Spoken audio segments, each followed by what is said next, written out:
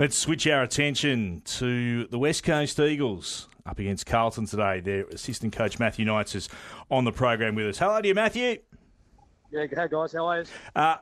Any news, any changes? What can you let us know in the sub for the Eagles today? Yeah, we're gonna have a late change. Tom Barrass, who copped a heavy one in the shoulder last week, won't take his place today.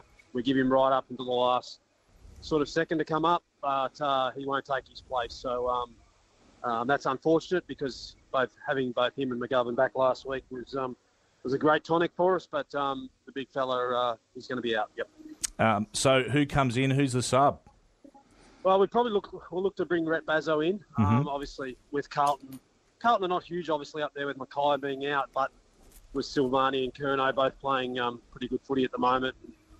And obviously their ruck to Conning can stretch forward, so we probably will look to bring Bazzo in, and Xavier O'Neill will be the sub. My question for you is about what Carlton have done in recent weeks.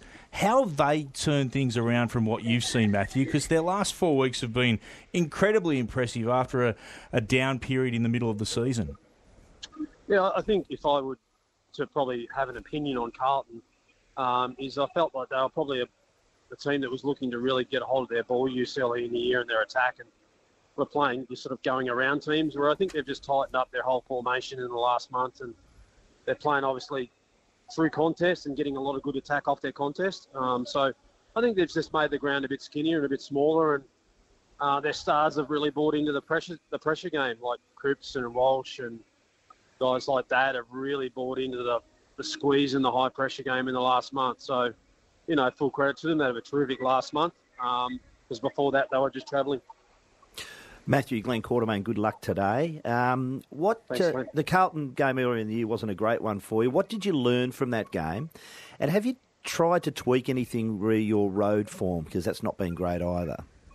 No, the road form of the last month's been abysmal. So the reality is, I come back to you, I think your leaders on the road, I think your 8 or 10 most senior guys have got to steel themselves and get involved in the contest and the pressure early in the game. And I'd expect our young guys to jump on board with that. And that's what I believe on the road, is that your most senior players have to step forward.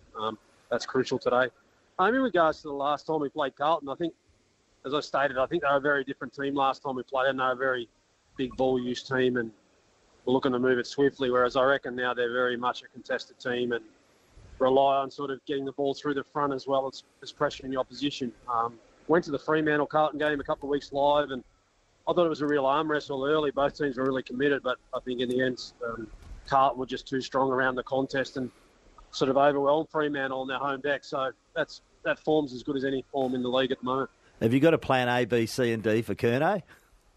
Yeah, well, Brass was one of the B, C or Ds, but he's come out of that. So, I think Charlie's is such a great mover that he gets up to halfway and then he looks to beat you back. And so you really got to bumper bar him on the way through and just make it as difficult as possible. So, yeah, we've got 2 or 3 things ready to go on Curnow, and he's a mighty player, but we've got to be able to hold him to 3 or 4 goals today to give ourselves a real chance of winning this footy game. Buck, Harry Taylor here, mate. You must be really proud of Andrew Gaff and the way that he sort of conducted himself and performed last week. Yeah, H. It's the more, a player, and I guess we could call Andrew a veteran player in our club, is that, he got challenged. He obviously went into the sub role, and he really come on. I think he had, 24 disposals in the time he was on the ground. But more importantly, it was the way he played. He didn't sit off the game. He actually got through the game, got involved in the contest, won his own fair share of contested ball. So I think he did a good job last week. But what we need Andrew to do today is to really step up and go again, because those senior guys on the road are going to be vital for us today.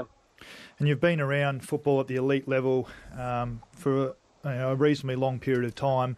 I'm sure we've got lots of listeners out there who are coaches, players in teams who probably aren't, travelling all that well at the moment. Any advice for those listeners in terms of how you can sort of keep together, keep united in perhaps a time when things aren't all going all that well?